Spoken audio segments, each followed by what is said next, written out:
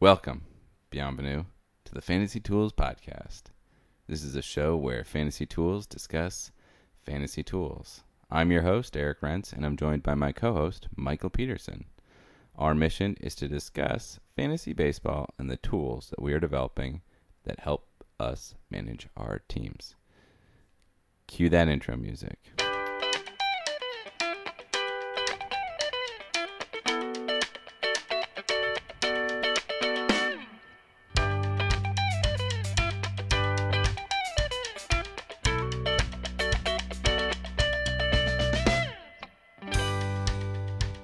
Well, the fantasy baseball calendar has officially flipped to the new year in my mind. Our draft has started. How are you feeling about it? Yeah, screw pitchers and catchers.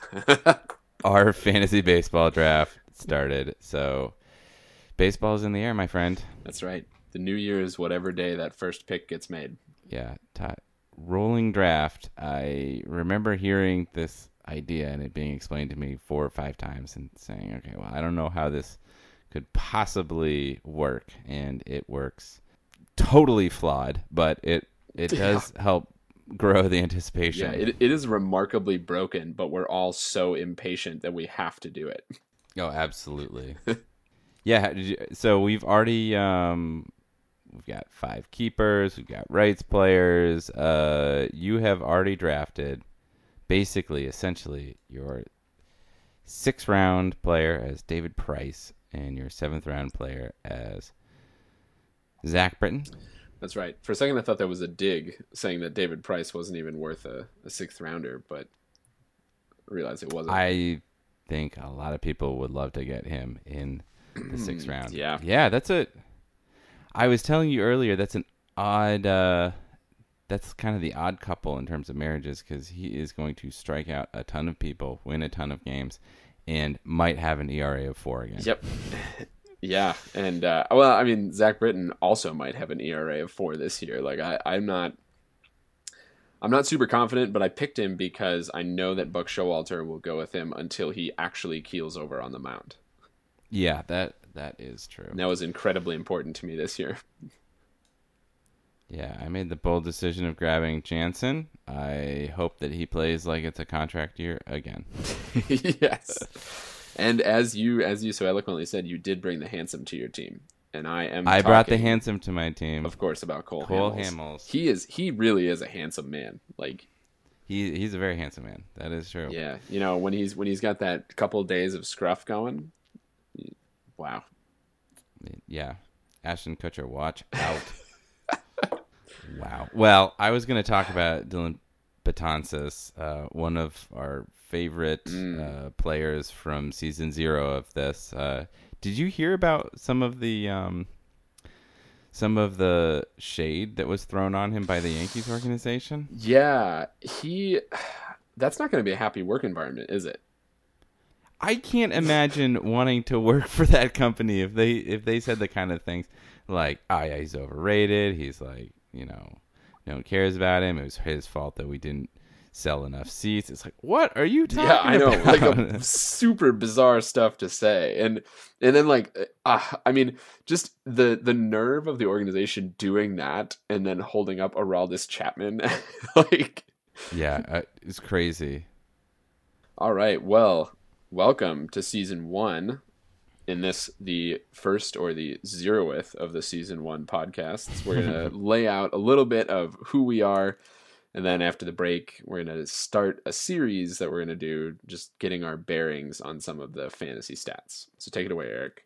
Before we start in earnest, I think it will be good for us to step back, introduce ourselves, reintroduce ourselves to some, introduce the pod, and provide a bit of narrative. I introduced us at the top. And to quote Dr. Evil, the details of our lives are quite inconsequential.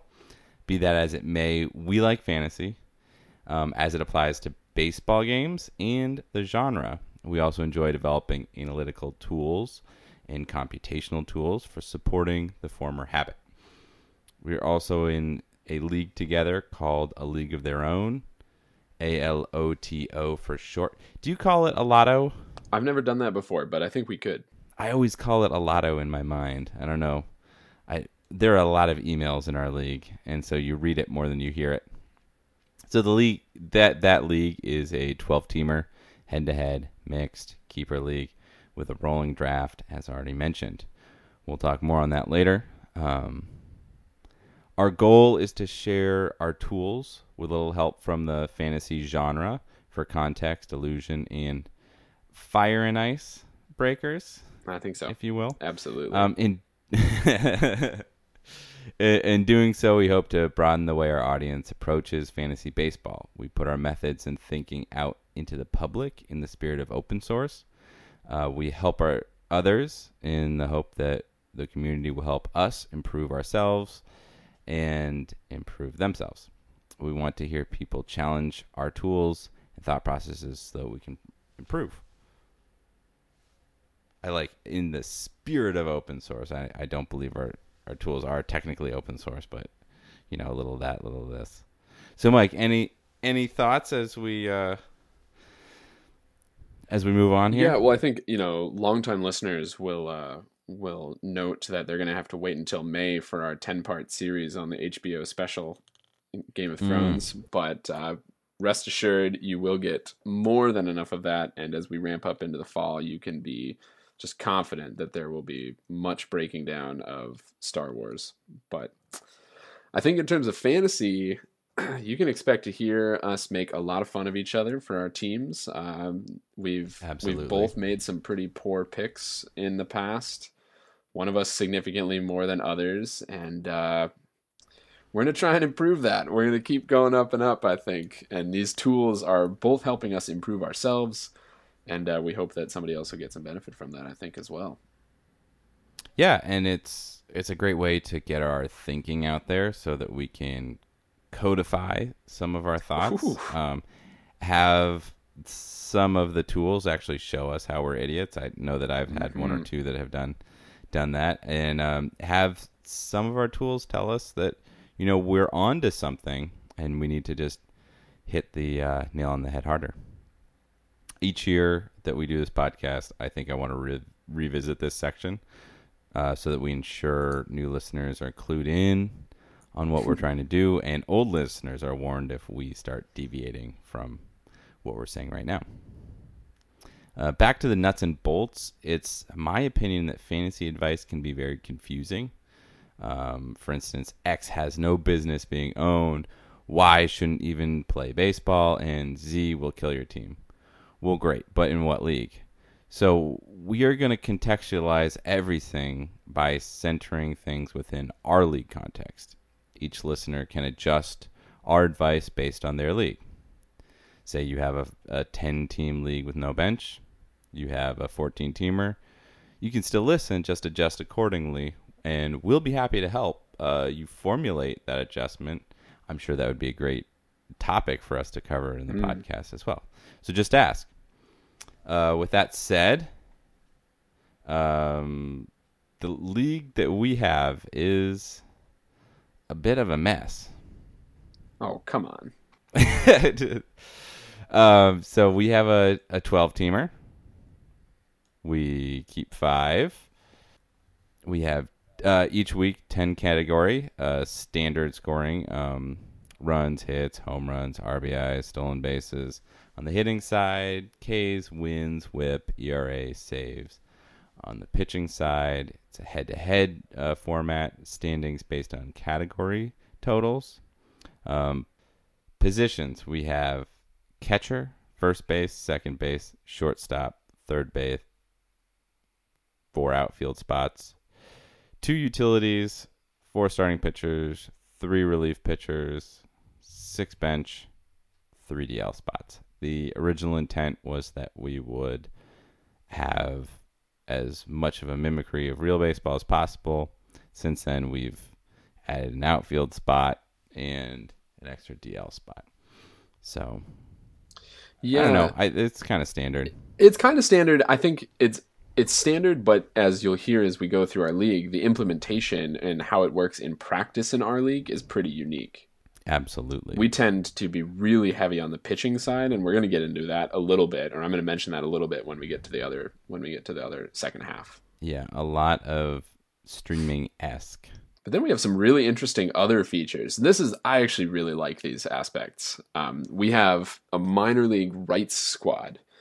So we have 5 guys, 5 to 7 guys, and maybe that's a little bit more complex than we should get into. So we have a 5-man rights squad. 3 of them have to still maintain their rookie eligibility, which means that you actually can have things like Trey Turner being on rights still this year, which means that one lucky team who's been hoarding him for a little while has an effective extra, mid-round pick because he's got Trey Turner, or early round pick, depending upon how you feel about him. Listen to Pod 034 for our feelings there. Oh yeah, disagreement. And I don't actually think that you like this aspect of our league necessarily, but we have free agent auction budget, or FAB dollars. So every team starts the year with $100, and instead of a standard waiver wire, we bid on players rolling twice per week, Mondays and Thursdays. Do you hate that? No, I like FAB. I just think every single year something happens that makes it controversial. Oh, it is the shadiest part of our league for sure. Yeah, absolutely. We also have an 18-week regular season, and all of these rules are enumerated in our league constitution, which is in fact longer than the U.S. Constitution. It is a behemoth. It really is.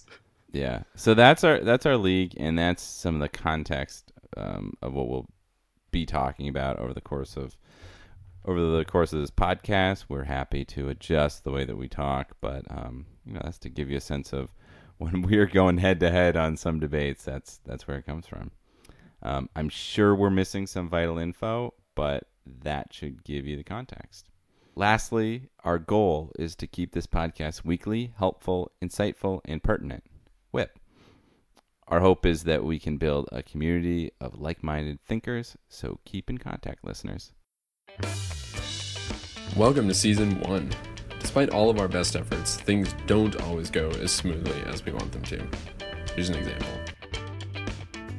We have 6 bench spots, and we have 3 DL spots. We just added 1 new DL spot as...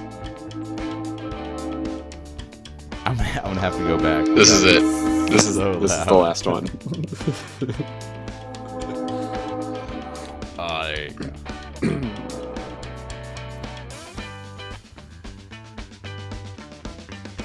At the outset of every season, I like to step back and try and reconsider the global facts about specific stats as they pertain to fantasy.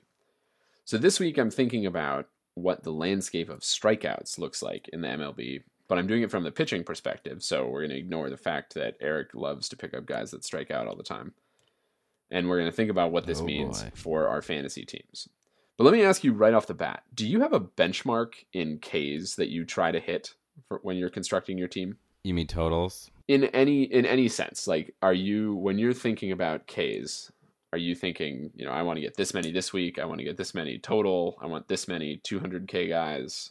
I do. I have benchmarks that I think about, and unfortunately I never think about them together. I do have benchmarks that I think about in terms of week to week, but that's more in season. Yeah. I kind of readjust because I think it's hard when you're drafting to consider that. I do try to think of my first 4 starters. I want them to average at least 180 Ks. Interesting. All right. Well, I think that despite the fact that I think you just pulled that number out of your ass, there's actually going to be some good theoretical underpinning for that. And it turns out that I've recently realized that getting Ks is more of an art than simply trotting out as many arms as possible during a week. And I know I know that anyone in our league who's listening to this is just laughing right now. But this lesson enabled me to have, I think, and I'm going to ask you, was last year my best pitching squad ever at the end of last year? Was it the one that clicked the most?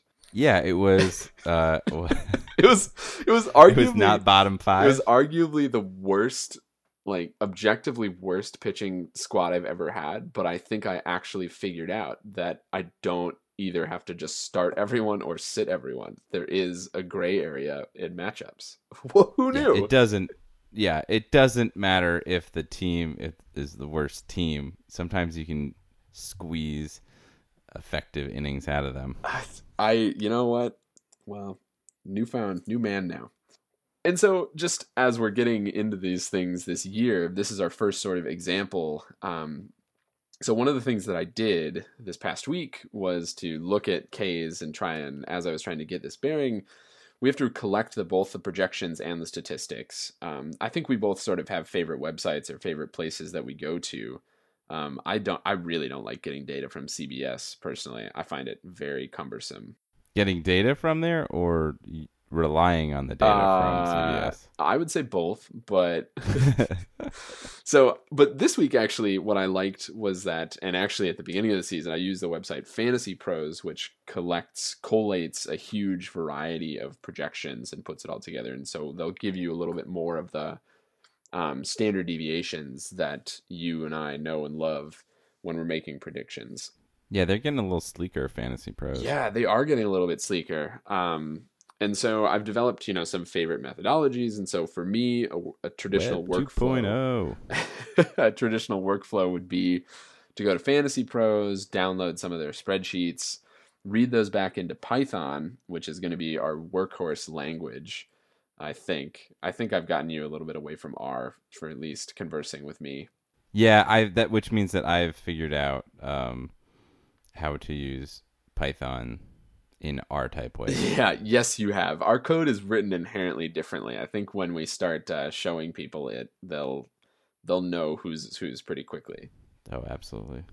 So we use Python. We use web scraping techniques to grab as much data as we can. This week in particular, I grabbed projections from as many sites as I could to get a sense of the error. And also I grabbed the 2016 stats so that we could have a little bit of a comparison. So what do we actually know about Ks? And to me, this starts with a really simple question. How many guys are going to get over 200 strikeouts this year? My estimate, I'll just tell you right off the bat, I would say that there's going to be the same as 2016, which is 11 guys. Wow, there were only 11 guys. There were only 11 guys. If you ask me which 11 it'll be, I can't guarantee you to guess that. All right, so the 2016 guys who realized 200 strikeouts: Kluber, Sale, Syndergaard, Scherzer, Bumgarner, Verlander, Archer, Price, Pineda, Hamels, and Ray. Ray? Yeah. What the heck? Yeah, right? So, but it turns out that if you plot the distribution, so if you made a histogram of the strikeouts in a given season, there's a real turnover. The tail at 200 is real. At 200 and greater is real.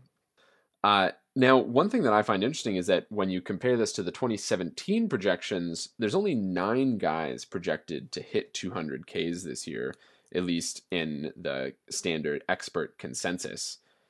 And so what that means is that to me anyway, that there are probably 3 guys that are going to hit 200 Ks that aren't on this list, if that makes any sense.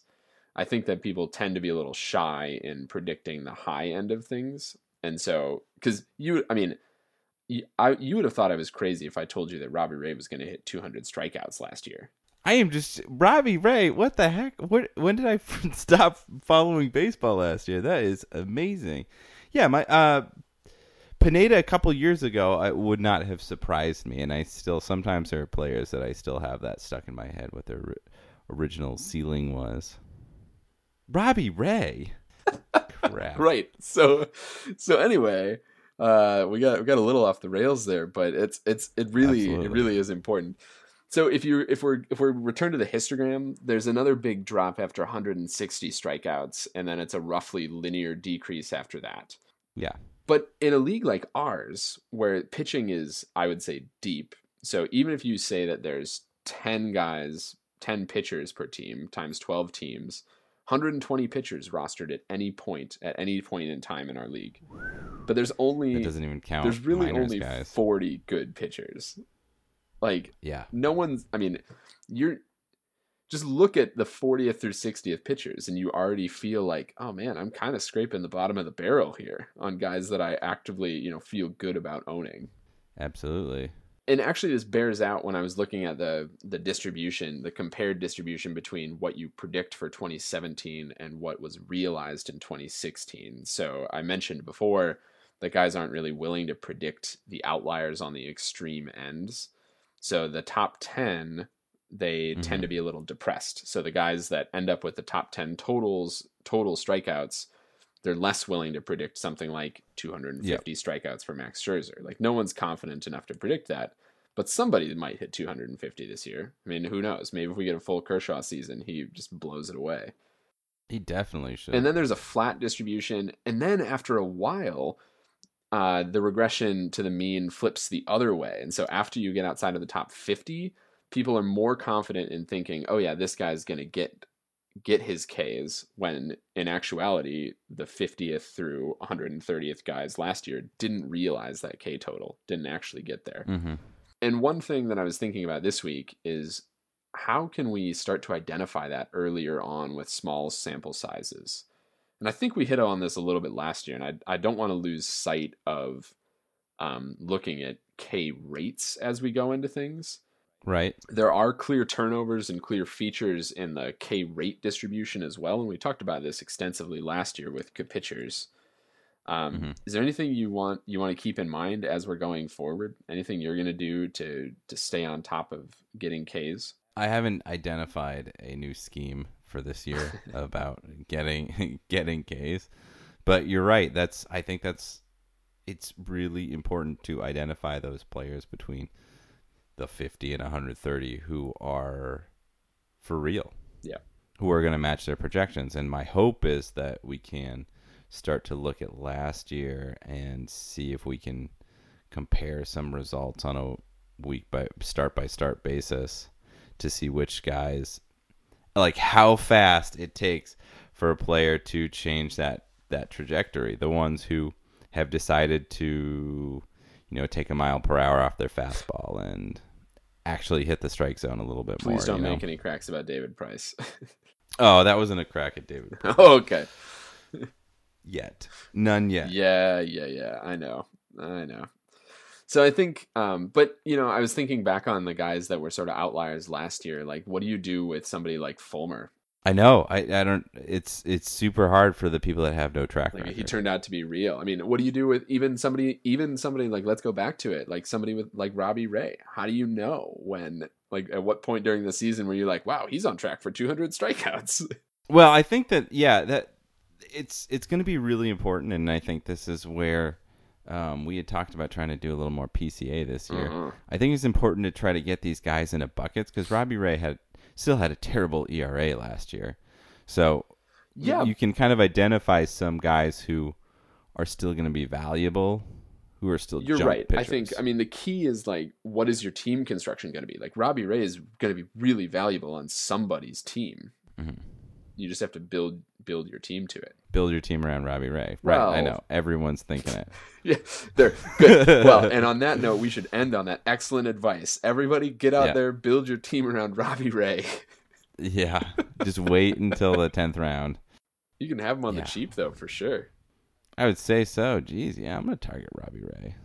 Robbie Ray versus Zach Greinke. Who's gonna get more Ks on that team? Well, Zach Greinke's not going to end the team in a Diamondbacks jersey or end the season in a Diamondbacks jersey, but Shelby Miller. yeah. Yeah. Okay, buddy. Yeah. Yeah. There he is. Shelby Miller. If you want to put that in the bet box, I am more than happy to put a Shelby Miller versus. I'd give you a twofer. If he beats one of the two of them, you'll win on it. All right. I'll take that. I will take that bet. All right. Okay. So in the bet box is Shelby Miller with more Ks than either Zach Greinke or Robbie Ray. All right, buddy. You want to wrap this sucker up? Yeah, you have some interesting topics laid out for this. At least I'm really struggling to see what the segue is going to be. So let's give it a shot. How about this like real life Bond scenario where Kim Jong Nam, is that how you pronounce his name? I think so. Gets killed on a game show? What exactly was it? A hidden camera show? He was in an airport and it was just a prank. I thought that it was like taped for a like hidden camera. I mean it's ridiculous. Like that if you had told me, is that going to be the plot of the next James Bond movie, within the plot of the next James Bond movie, or real life, I would have said James Bond. Oh, we should probably play that game with like random things that North Korea does. But did you see that the one of the women who's accused of this was wearing a shirt that just said "lol" on it?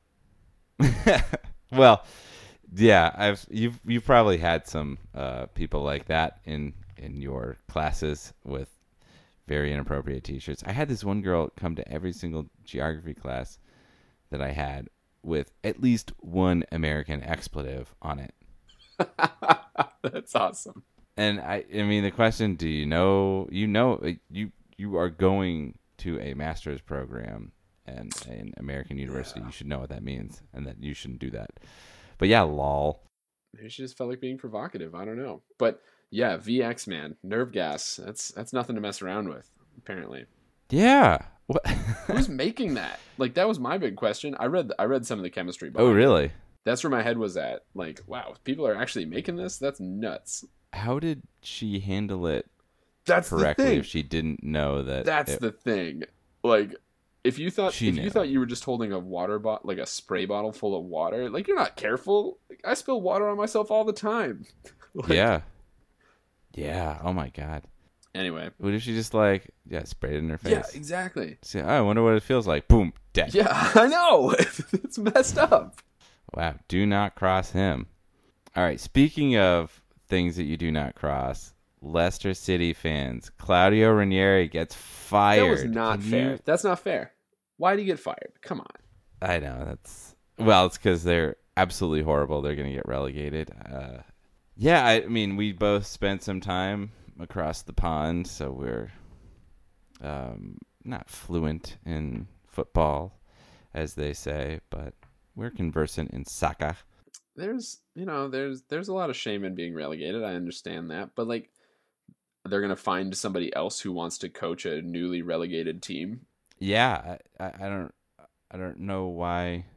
I think that they can still pull it out, and the question is, like, why they didn't keep the right players? Why didn't they pay the right players? Does And 538 have odds for them to get relegated? I'm sure they do. All right, we'll have to I haven't taken a look for do a that. little look on that. This season, I think that we are going to do review sessions that are food related, food centric. Try to keep it, within at least something logical. So today, review session topic is jelly. Mike, what do you think?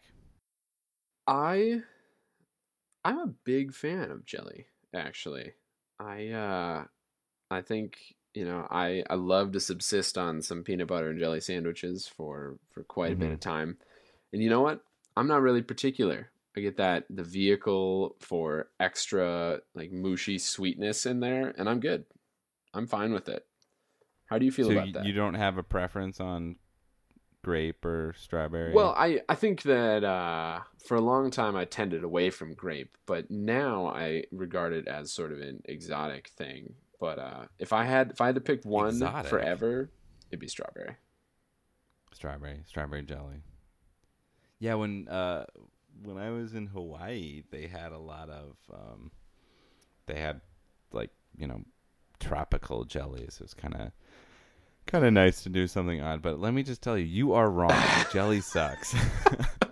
You're a preserves man. I mean, what are you? Here, I am a jam man, 150%.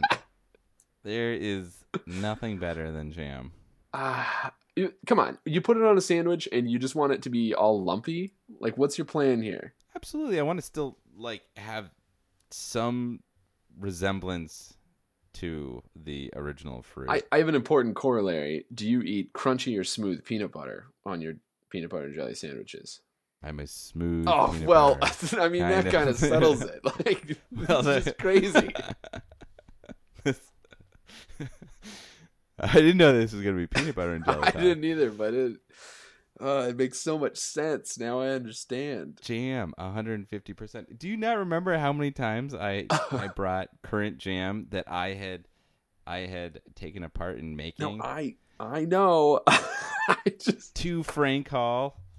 Oh man, currant jam. There is nothing better than currant jam. It's got fine. this nice sweet little acid. No, No, give me Teeny bit just bitter. Oh, just so good. pulverize that fruit. Just give me just hammer me with the fruit taste. I don't care what it looks like. Just boom. It'd just be like congealed fat, just jiggling around. Yeah, that you just sounds like you just summed up the Midwest, man. We're good. Jelly, this guy and jelly.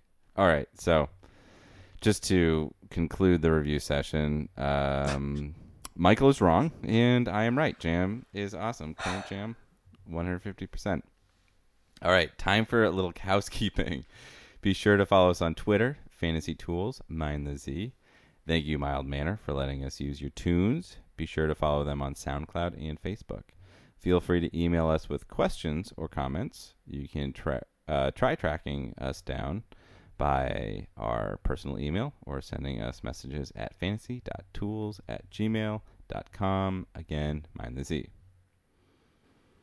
All I got left for you is, worst of luck to you, buddy. Worst of luck to you too.